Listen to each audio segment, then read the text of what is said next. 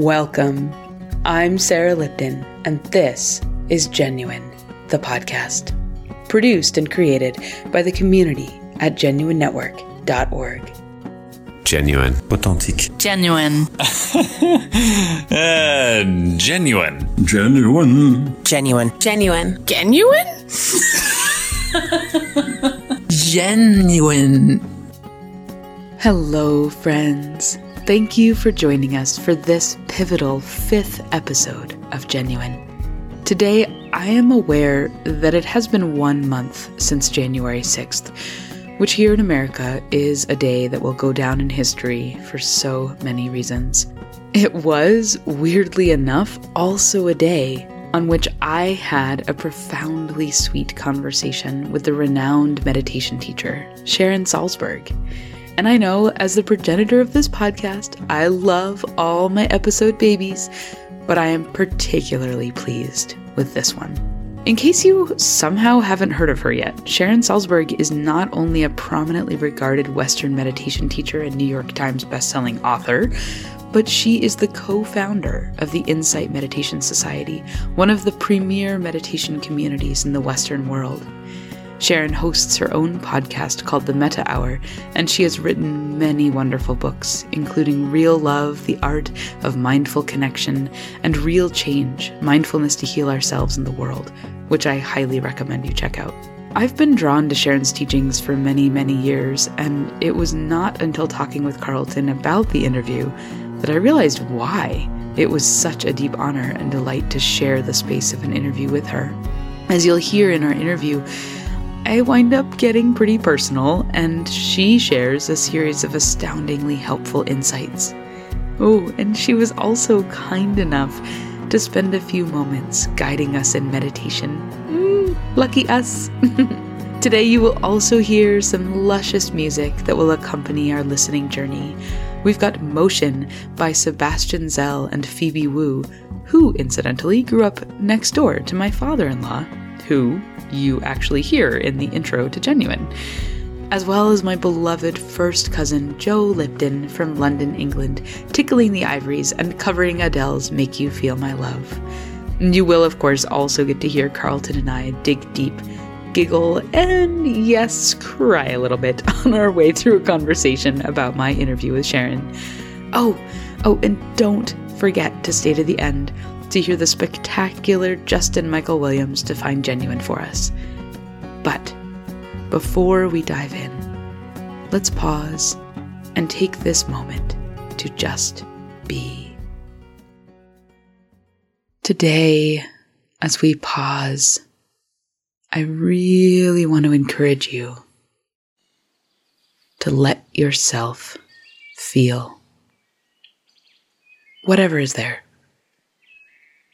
There really is no need to judge or blame, worry, or even question.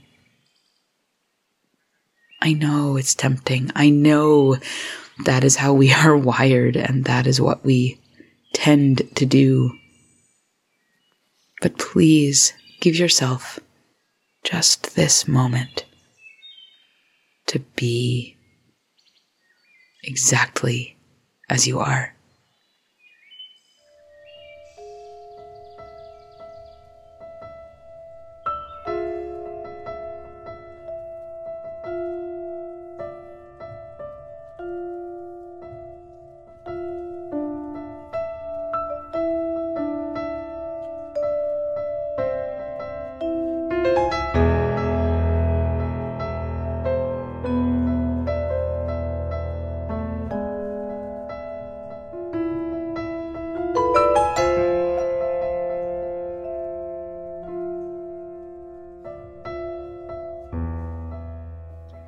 Hi, Carlton. Hi, Sarah. How are you today? Oh, I'm so many things. I'm going to say I'm here because I'm stealing that from you. That has been my word for 2020. And now that we are in the 13th month of 2020, Yeah. I'm still using here. Right? Well, it's really accurate. Yeah. It incorporates for me this fatigue about the pandemic, the ongoing relentless nature of being trapped Right. and isolated. Yeah.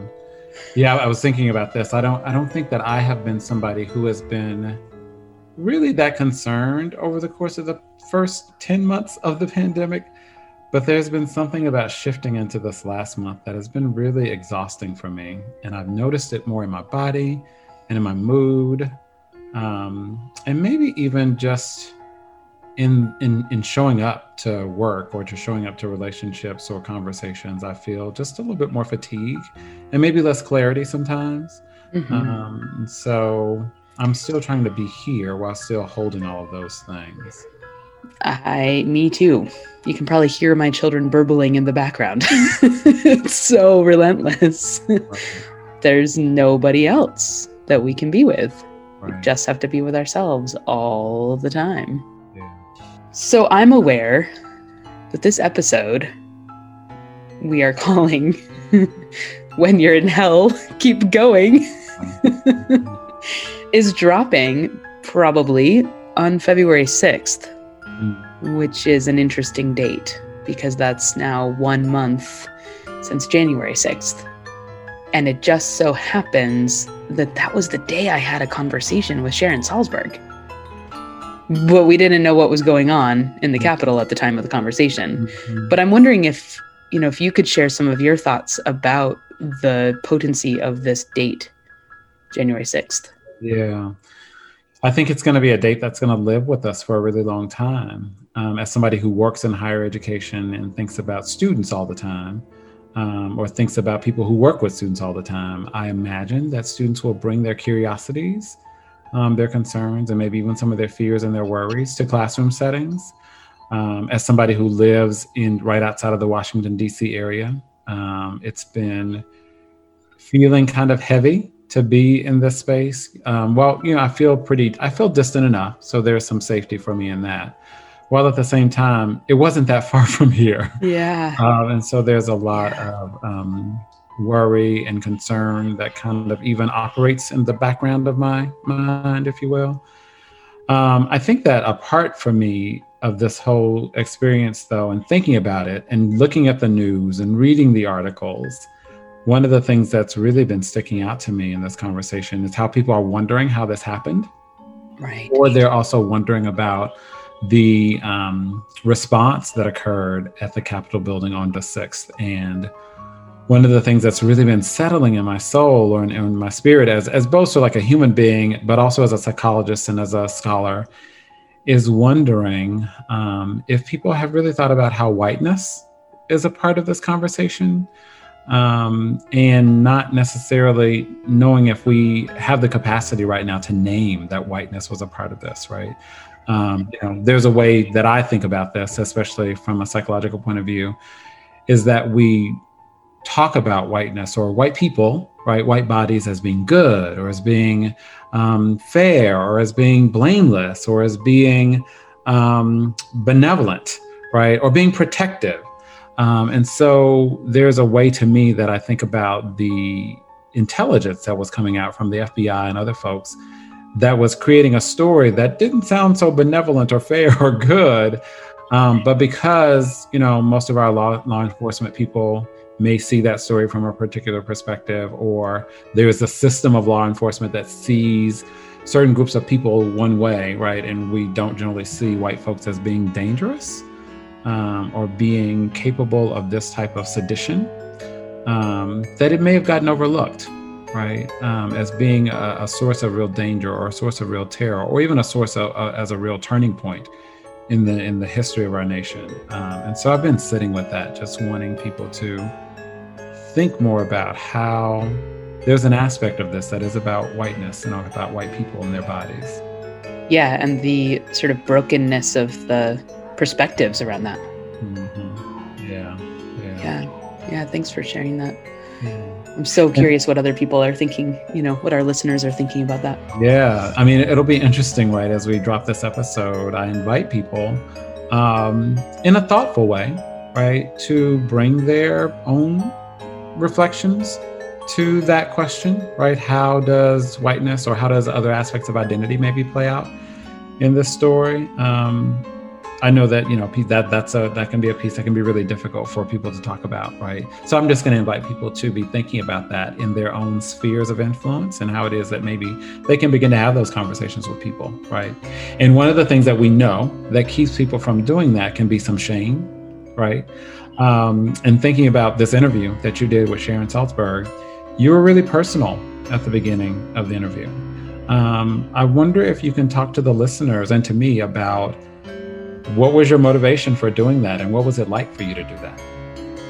Yeah, thanks for asking. I don't know if I meant to do it, because it was kind of scary. But on the other hand, I did mean to. And I think that what I saw in the opportunity of the moment of the conversation was, here's a human who has spent her life dedicated to supporting people on their journeys in unfolding their humanity. And here I am recognizing for myself this crucial aspect of my humanity kind of for the first time. And gosh, she might have some insights.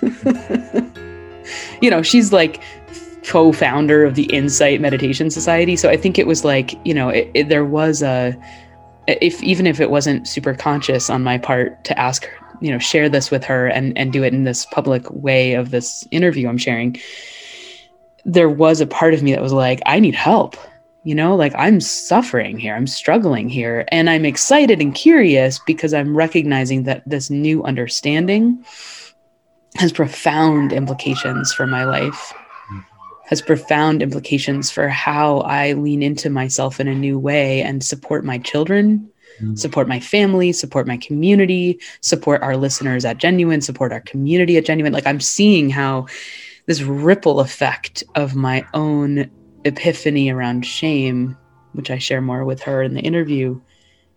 I mean, it's undoing me, which is painful and messy, but is kind of like the best gift, I think. I mean, I'm still in it, frankly, I'm still in it. It's still really painful. But I also trust that the undoing is a gift. Mm-hmm. Mm-hmm. And I wanted to offer the opportunity to our listeners to step into that bravery themselves. Yeah.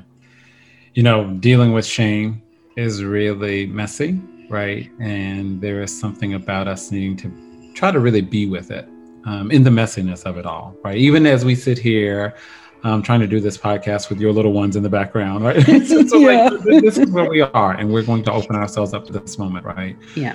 For me, this particular interview was, it felt really generative. It fostered some creativity and some thought from me. I'm going to invite our listeners, as they begin to listen to the interview between you and Sharon Salzberg, to be very present to the interview and to make note of what happens in their bodies and in their own spirits as they listen.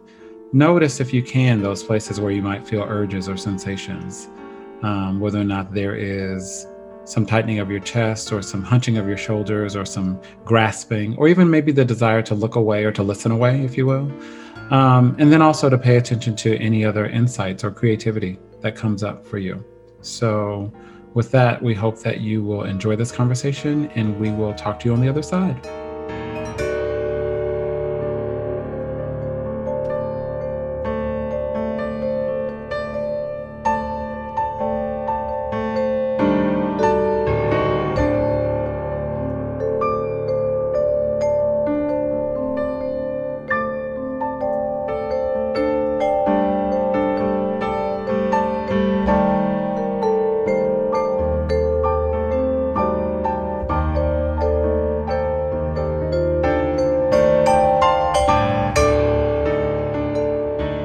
Good morning. Thank you so much for being here with me, Sharon. I am absolutely thrilled to have you on the podcast today. Well, thank you for having me. So great to be with you. And it was such a thrill to get to meet you the first time for the Best Year of Your Life Summit. It was really, really exciting because I've known about you for forever, and I've been reading your articles and your books, and it's just delightful to actually meet the human that is you. Today, I'd like to share a little tiny thing that happened, which is actually huge for me. I've suddenly woken up just a few days ago to the realization, the recognition, the awareness that I've been hiding under a huge rug of shame. I didn't even know. And it's been going on for about 23 years. And all during that time, I was meditating. But meditation didn't wake me up to that.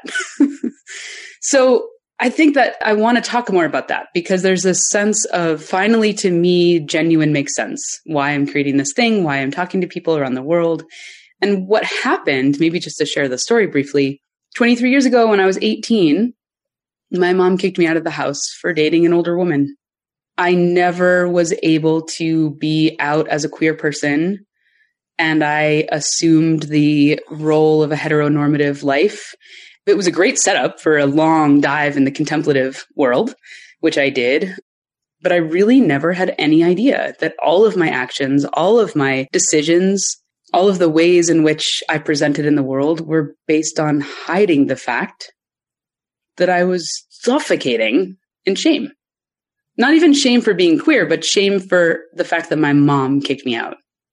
As I've been pursuing these conversations, I actually didn't know that. You're the first conversation I'm having since this realization. And yet I see how I did know. Because of course I was driven to have these conversations. I'm kind of like bumbling around here and telling you about this because it's blown my world wide open. I've been unraveling for the last few days, and I'm also seeing how perfect it is that I have created everything I've created because now I get to explore and use all the tools and skills that I've learned, which is wild, actually. I always thought I was doing everything for everybody else. But actually now I get to do it for me, which will be for everybody else. Mm-hmm. Here we are together, and I'm wondering if you could share a bit from your perspective and your background, what this journey of becoming who we are looks like. Well, in a way, I think it probably looks somewhat different for different people. It's so personal. It's so individual. And in other ways, I think there are probably patterns that we can discern, which hopefully lead us to forgiving ourselves and being kind of more open-minded, open-hearted about everything we're going through. Like I'm thinking about these many years before you had your epiphany, when you were with no doubt sincerity and earnestness and looking at yourself and practicing introspection and all these things. And I think that something we don't tend to give ourselves enough credit for is that very often a significant change happens sometimes in terms of action, not in terms of the underlying root of the desire or the dislike or whatever it is that's provoking the action. And yet that's a lot. Like I've just seen people feel tremendously bad and discouraged because they say, I still get angry at my kids. Right. It's still the same little provocation that gets me filled with rage. There are a couple of things that they don't tend to realize. One is they may be better at feeling the anger without acting on it. So that there are very real consequences in terms of their relationship with their children. And also that surge, that kind of overwhelmed feeling may last 20 minutes instead of 20 hours.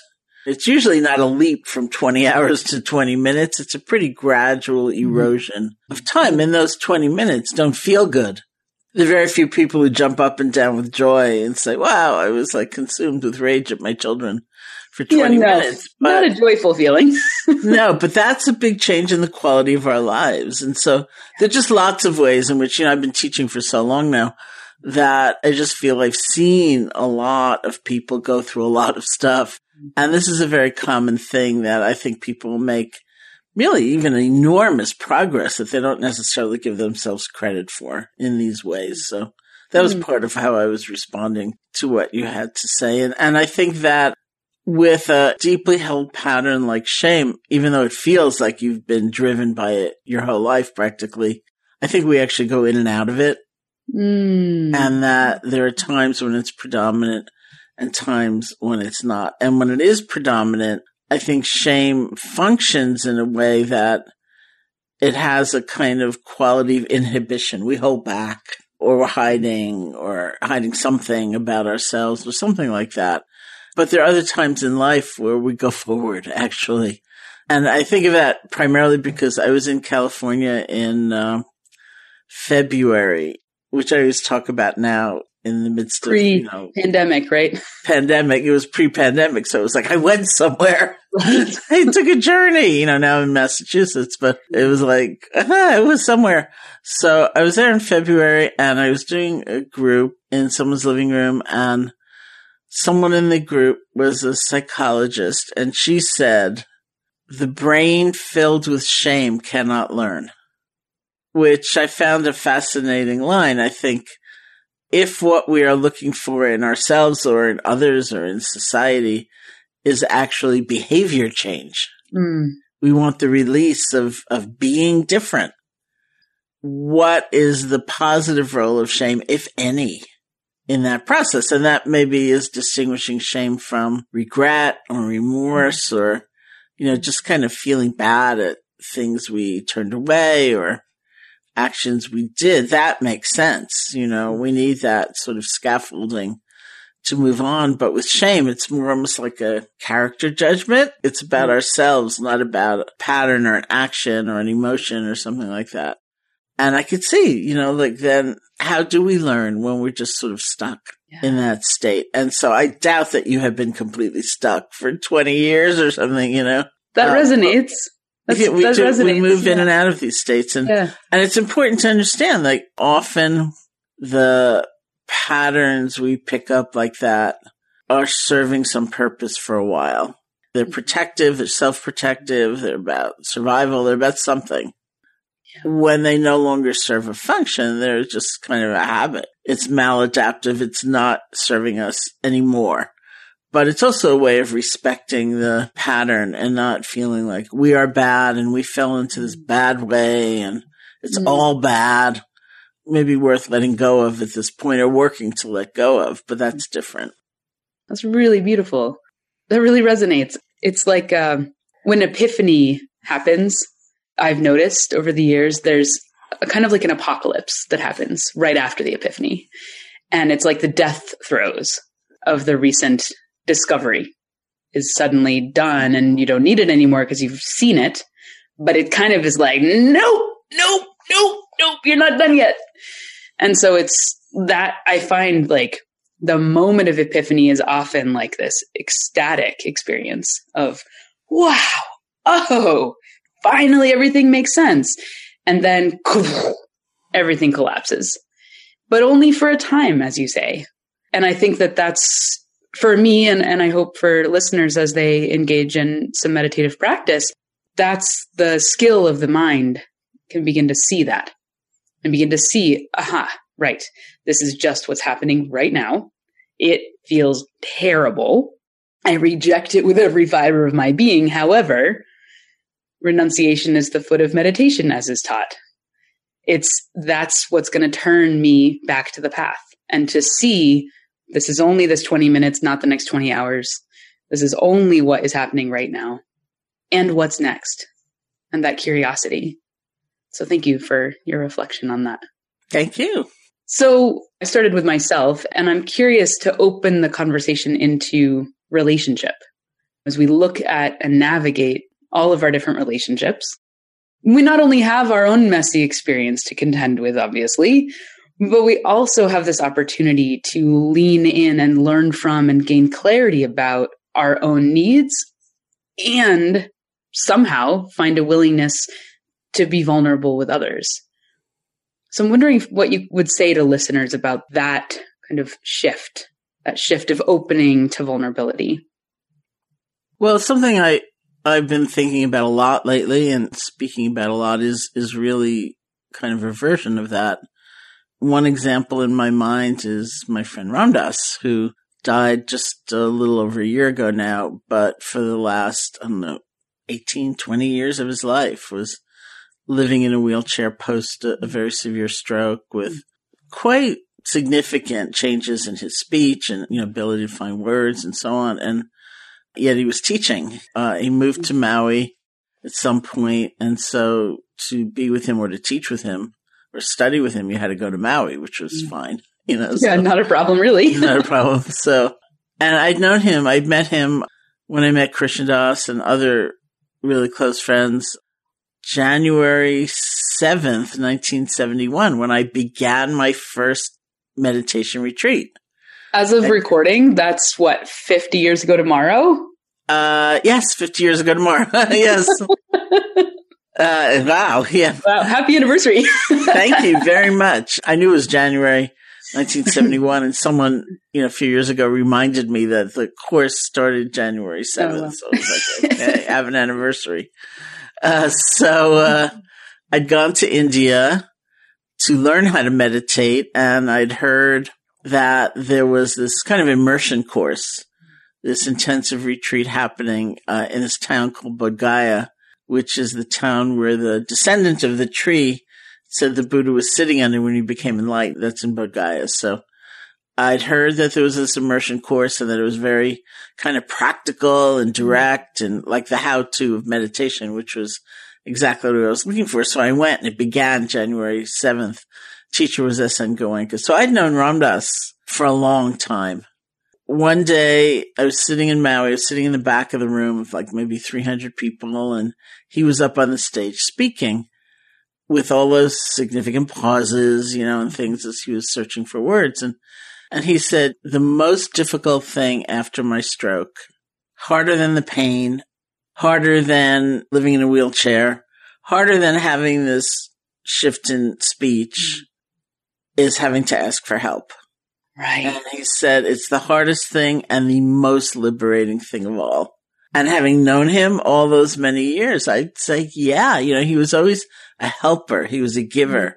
He was a pioneer in giving. The first person I knew who worked with from that spiritual world, who worked with homeless people. The first person who worked with prisoners.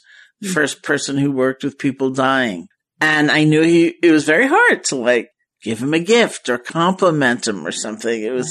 So he was describing himself, I felt, quite accurately. And he went on to say, one of my famous books is called How Can I Help? Now I feel like writing a book called How Can You Help Me?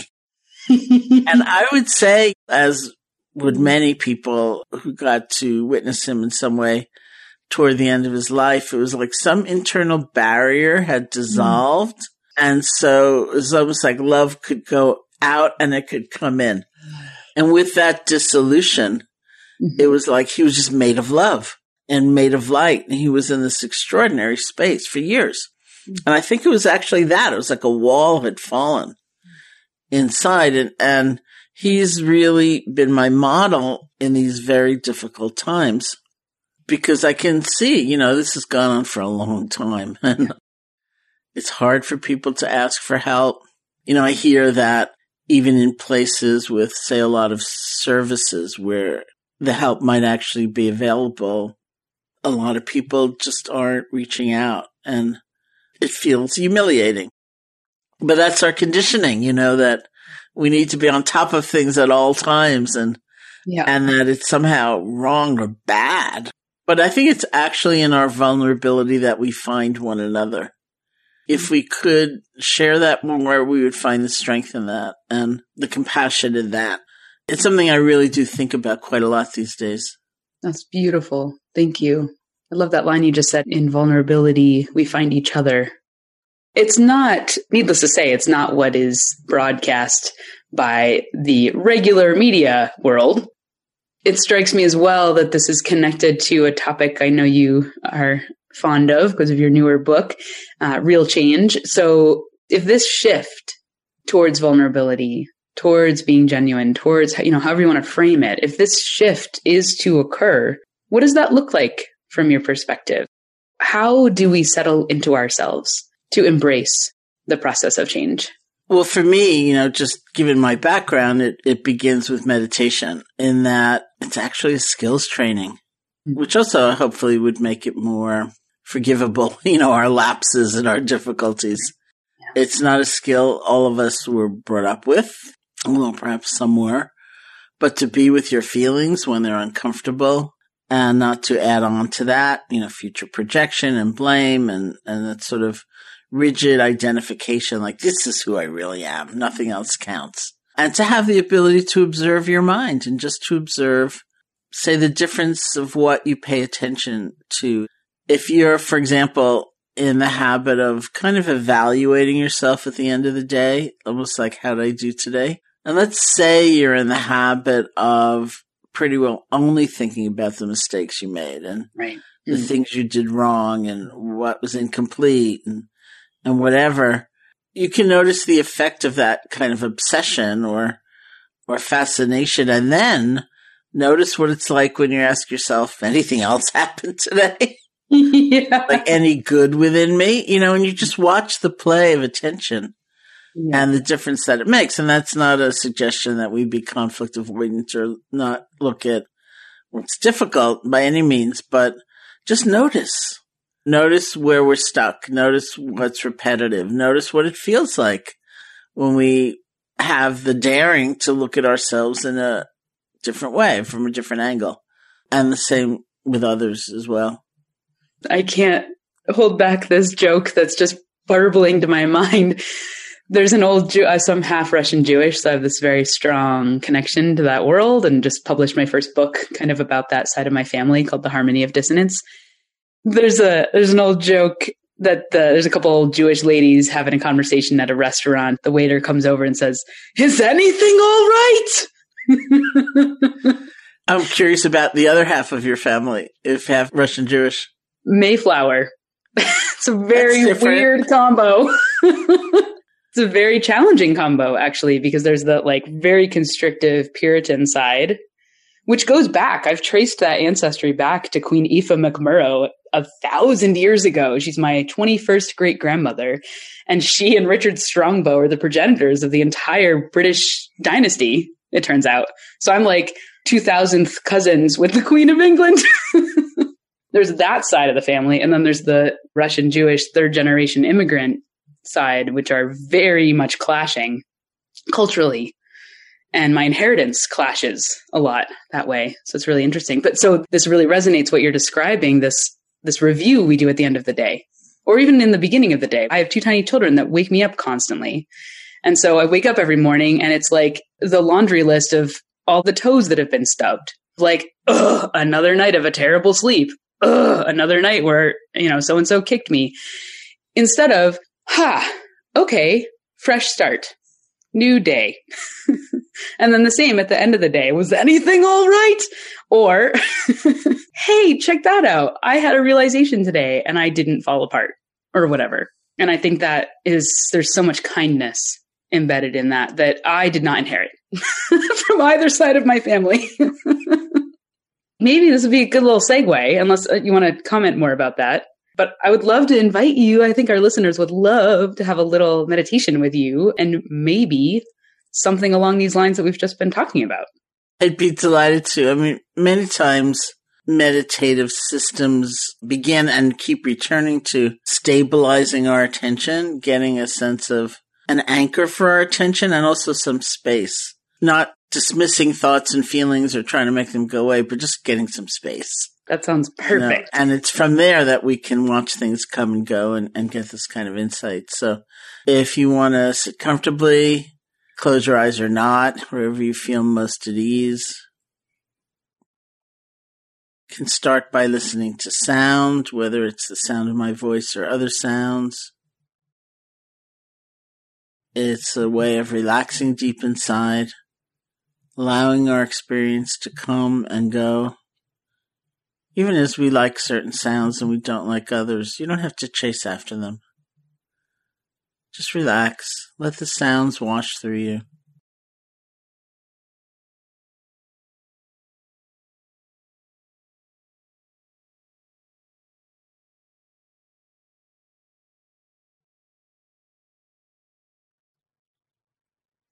And bring your attention to the feeling of your body sitting, whatever sensations you discover.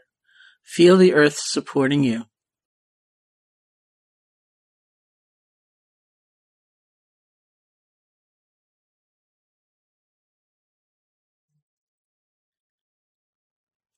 Feel space touching you. Usually we think about space touching, so we think about picking up our finger and poking it in the air to feel the space. but space is already touching us.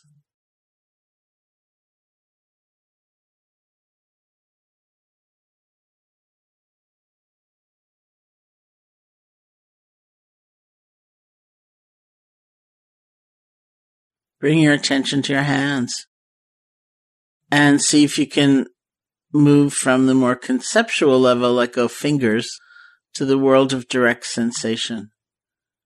Picking up pulsing, throbbing, pressure, whatever it might be.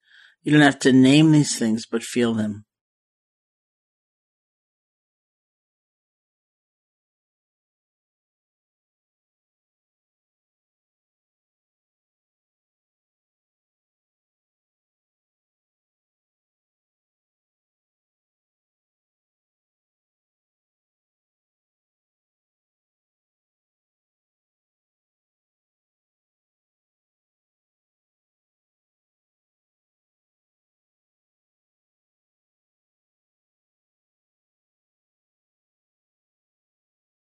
And bring your attention to the feeling of your breath on that same level. Just the normal, natural breath and feeling the sensations of it. Notice the place where you feel the breath most distinctly. Nostrils, chest, or abdomen. Bring your attention there and just rest. See if you can feel one breath.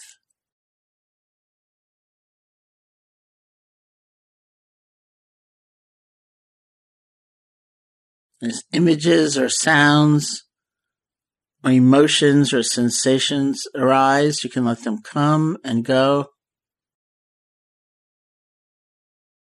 And just settle your attention on the feeling of the breath.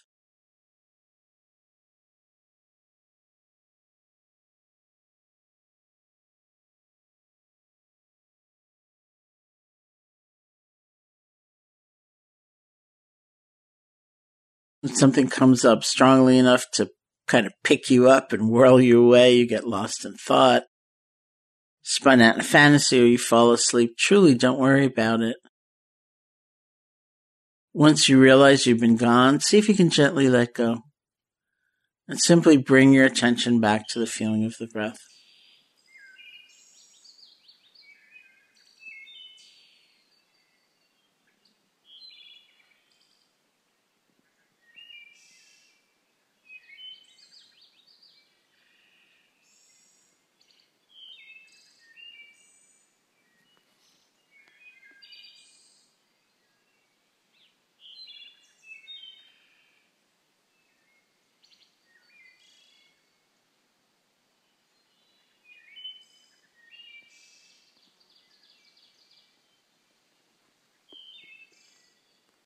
And when you feel ready, you can open your eyes or lift your gaze and we'll end the meditation.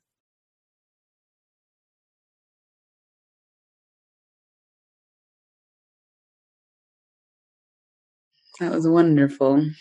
Thank you. Thank you. Listeners, feel free to go back a few minutes and pause and stay there for a while. It's so important. I am so thankful to my young self that knew I needed to go towards meditation. It really is delicious. I'm wondering if you'd be willing to share with us what the word genuine means to you. It means a lot of different things. I would say genuine means authentic. To me, it means whole, like not fragmented. It means revealed, not hidden. Yes. Thank you. No one's ever said those words before. This is why I love asking everybody. Yeah. Oh, I'm so curious. I know. It's really amazing. One of these days I'll figure out how to make a huge painting of what everybody says. I probably have about 100 definitions recorded from all over the world in all different voices. And it is amazing. This is why I ask everybody, because literally everybody says something different. I mean, a lot of people say authentic. That's kind of an obvious one, but there is more. I think why I'm drawn to the word genuine. It's good to say, feels good to say. Authentic feels a little airy to me, a little like out there. And genuine is like, ooh, in my belly, feet on the ground. Like it has more messiness that's okay within it. Whereas authentic is like, oh, I'm going to put my best self forward. And I don't really believe in best self because I think we are who we are. you had a core message for our listeners today. Well, since I already proclaimed, don't be afraid to ask for help, that's part of it. But I was doing an event the other day with Bob Thurman, who's just recently retired from being a professor of Buddhist studies at Columbia University. And he actually quoted Winston Churchill with all caveats about how colonialism and how incorrect it might seem, but I actually liked the quote so much, which is, when you're going through hell, keep going. And I thought for those people who are having such a tremendously difficult time, and there are many, keep going. I mean, there's all kinds of attendant messages. You're not alone and so on. But I thought, yeah, like, why stop here? Yeah. Let's keep going. Yeah. Keep going. And there are others who you can join. Totally. We're never alone as we feel sometimes we are. Yeah. Thank you. How can listeners engage with your work going forward? Probably the easiest way is my website, which is simply SharonSalzberg.com. Thank you so much for your wisdom, your insight, your joy, your love, and your meditation, and for being with us today. I'm so grateful. I mean, personally, it's like super thrilling to get to be with you, and I'm just so happy for our listeners to get to have a little nugget of you. So thank you. Well, thank you so much. Really, thank you for having me. When the rain is blowing in your face and the whole world is on your case, I could offer you a warm embrace to make you feel my love. When the evening shadows and the stars appear, and there is no one there to dry your tears, hold you for a million years to make you feel my love. I know you haven't made your mind up yet, but I could never do you wrong. I know that from the moment that we met, no doubt in my mind where you belong. We hope that you enjoyed that conversation between these two brilliant women talking about moving through hell. keep going as you move through hell. Sarah, one of the things that really struck me in the interview was when Sharon talked about how we sort of like move in and out of shame experiences. You had sort of like a reaction in your throat that felt like it came up out of your body. I wonder if you can talk to us about what was happening for you, if you can recall. Oh, I can definitely recall. That was a huge moment for me. This conversation happened maybe 5 days after my, visceral epiphany around recognizing shame and how I've been kind of suffocating with it for all these years, decades. I'm a person who I've thought of myself for so long as such an optimistic person, as such a, I'm just going to go. And I'm creating, I'm present, I'm here, I'm good. And to suddenly sort of see how that was a cover up was galling, the most, oh my God, I was in this space of suddenly thinking, oh my God, have I been a sham all this time? Have I been lying to everybody? And that was the sensation that I had in my body when I went into that conversation. And so when she said, no, it's like waves. It's like you come in and out of it. It's not true that your entire life is a sham of shame. That's not true. And her saying that to me in that moment was another epiphany. It was a literal, visceral, oh, okay, maybe I am okay. Like, maybe I am okay. Whoa, maybe I am okay. And so in that moment, it was like, I don't know, it was kind of like a moment of healing for me personally, on camera, as it were. But like, I literally in that moment, I will always look back to that moment in that conversation, because that was the moment where it hit me that I am okay. I am a person who has lived with shame that I didn't even know about, but I'm okay. This is the thing that you and I have kind of talked about, but haven't really talked about.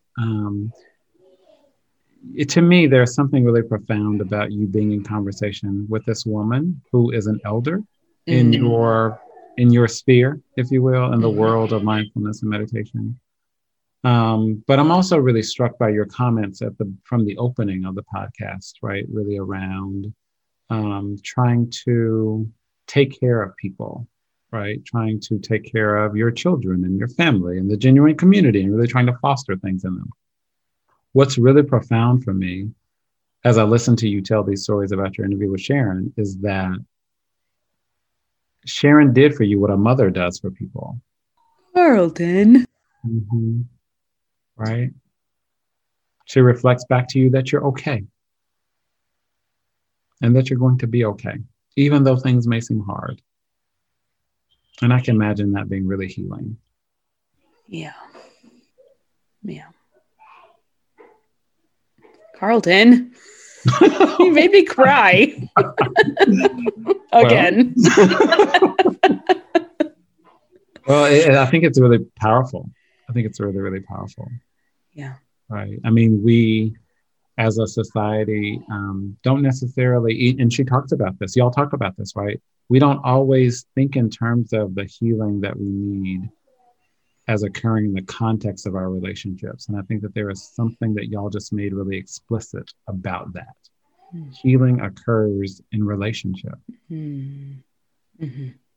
Yeah. And I think a big part of that is being seen, being witnessed, being recognized. Right. And that the experience of being seen is not what we think of when we think about the ego drive to be seen. It's not that. It's way deeper than that. Mm-hmm. It's not like trying to get seen to get more podcast listeners. It's not that. It's, I just exposed my tender center and I was witnessed. Mm-hmm. I was acknowledged. I was held. And I was soothed. Yes, I was comforted. Yeah. Oh, that's really powerful too. I think, even as you talk about it, a piece in the conversation that she shared around asking for help or getting help or being somebody who was available to be helped, right? And she notes that, she points towards socialization, and maybe in a future conversation, we can unpack that a little bit more, because I think it's really important for this conversation. But I think that a part of what she was talking about, I see when I do therapy with people all the time, right? The socialization around not just that we have experiences of shame, but then we judge our responses to that shame, right? That keep us from actually being open to exploring that. Totally. Right. And I say to my clients regularly or frequently, when it feels like we have stumbled upon something and they'll say something like, oh, but that's not really a big deal, or, oh, I don't need to talk about that, or it's not as bad as it sounds, right? I would just try to gently say to people, well, I wonder right now if we are judging your experience, and the judgment is actually closing the door on our capacity for being able to explore that. Absolutely. I mean, the visceral experience of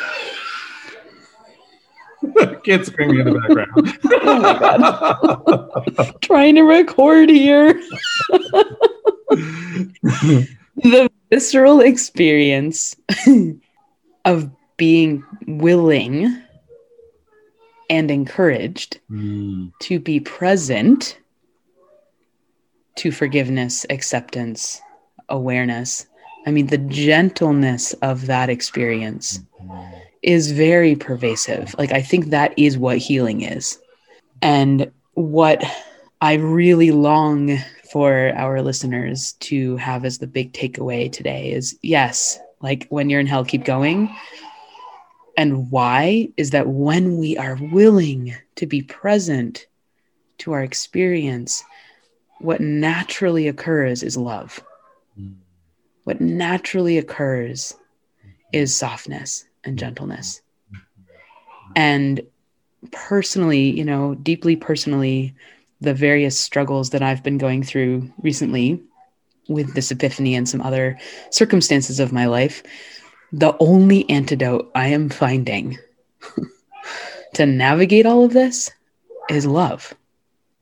And it starts right here towards myself.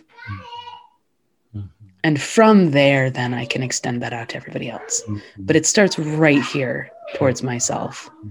And all these years of practicing compassion, I might have missed the memo.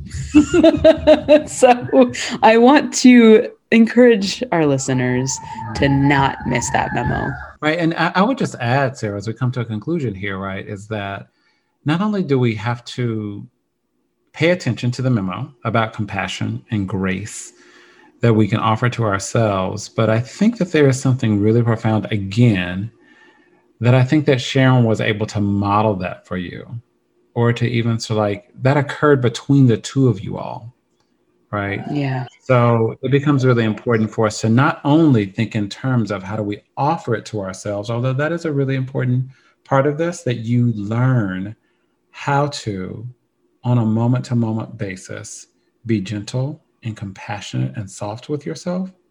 It's also important to pay attention to when that gentleness or that softness or that grace shows up, even in a stranger, in a conversation, that we can really learn that we're going to be okay. Yes. Yeah. Maybe over the next few weeks. Oh, it is February. Maybe over the next few weeks, thinking about love in this different kind of way. That it's not just this external, outwards facing thing, but what are the moments in your day-to-day life that remind you to turn in, remind you to offer that love towards yourself, and then turn around and extend that out. Right. But do you first. And maybe we'll talk about this maybe at some other point, but to recognize too that those experiences of shame will likely convince you that you are not worthy of that love. And by likely, you mean they will definitely convince you, and they will be successful. Right. However, you can undo that. And I think maybe I could be living proof of that. Yes, because you are worthy. As are you, Carlton. As are you, listeners. Good. Thank you. Thank you. Thank you.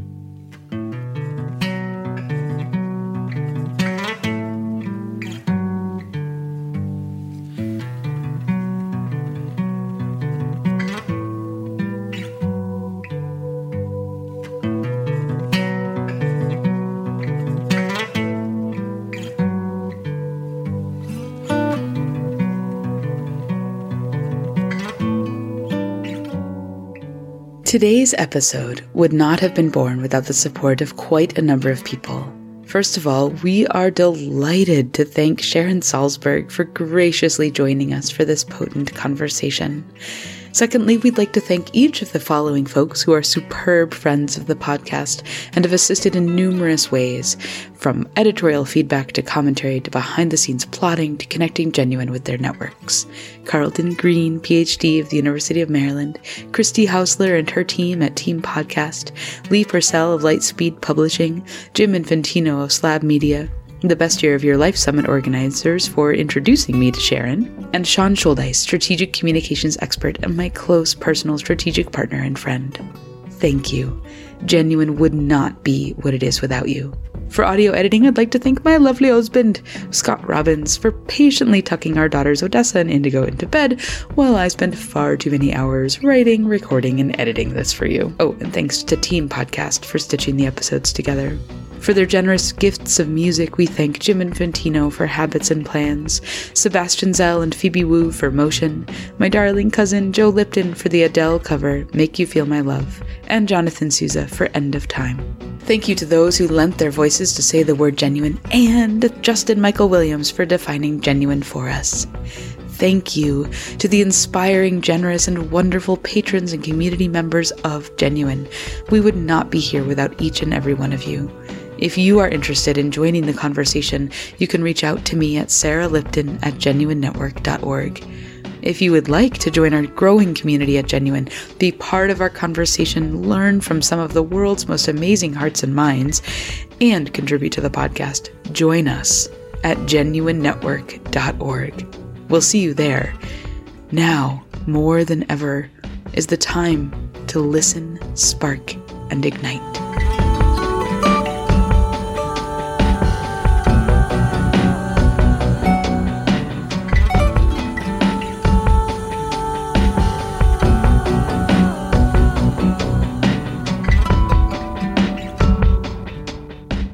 Hey, this is Justin Michael Williams, and when I think of the word genuine, what I think of in my heart is the audacity to be fully and authentically and unapologetically you. In all your glory, in all your mess, and remembering that just because you want to grow does not mean that you're broken, baby. Thank you so much for joining us on this potent journey today, and for listening all the way to the end. I'm wondering, what struck at the chords of your heart today? Is there something that's particularly tickling your mind? Are you looking for other amazing humans to connect with on your own unfolding journey? Then I invite you to join us at Genuine, our online community dedicated to the journey of being, sparking, and igniting our true impact in the world. It's easy to join, and you'll find a free 22-day guided audio meditation called the Positive Mind Challenge just waiting for you. Join us there and give yourself the opportunity to just be. And you will be welcomed into a loving community. Simply go to genuinenetwork.org. And we will see you here at the podcast next week for another deep dive into the practice of meditation with me, your host, Sarah Lipton. Because, well, I mean, let's face it, it's not for no reason that I spent over 20 years on a meditation cushion, and I might as well share it with you. So please be sure to rate, review, and subscribe to Genuine wherever you get your podcasts. Now, go be who you are.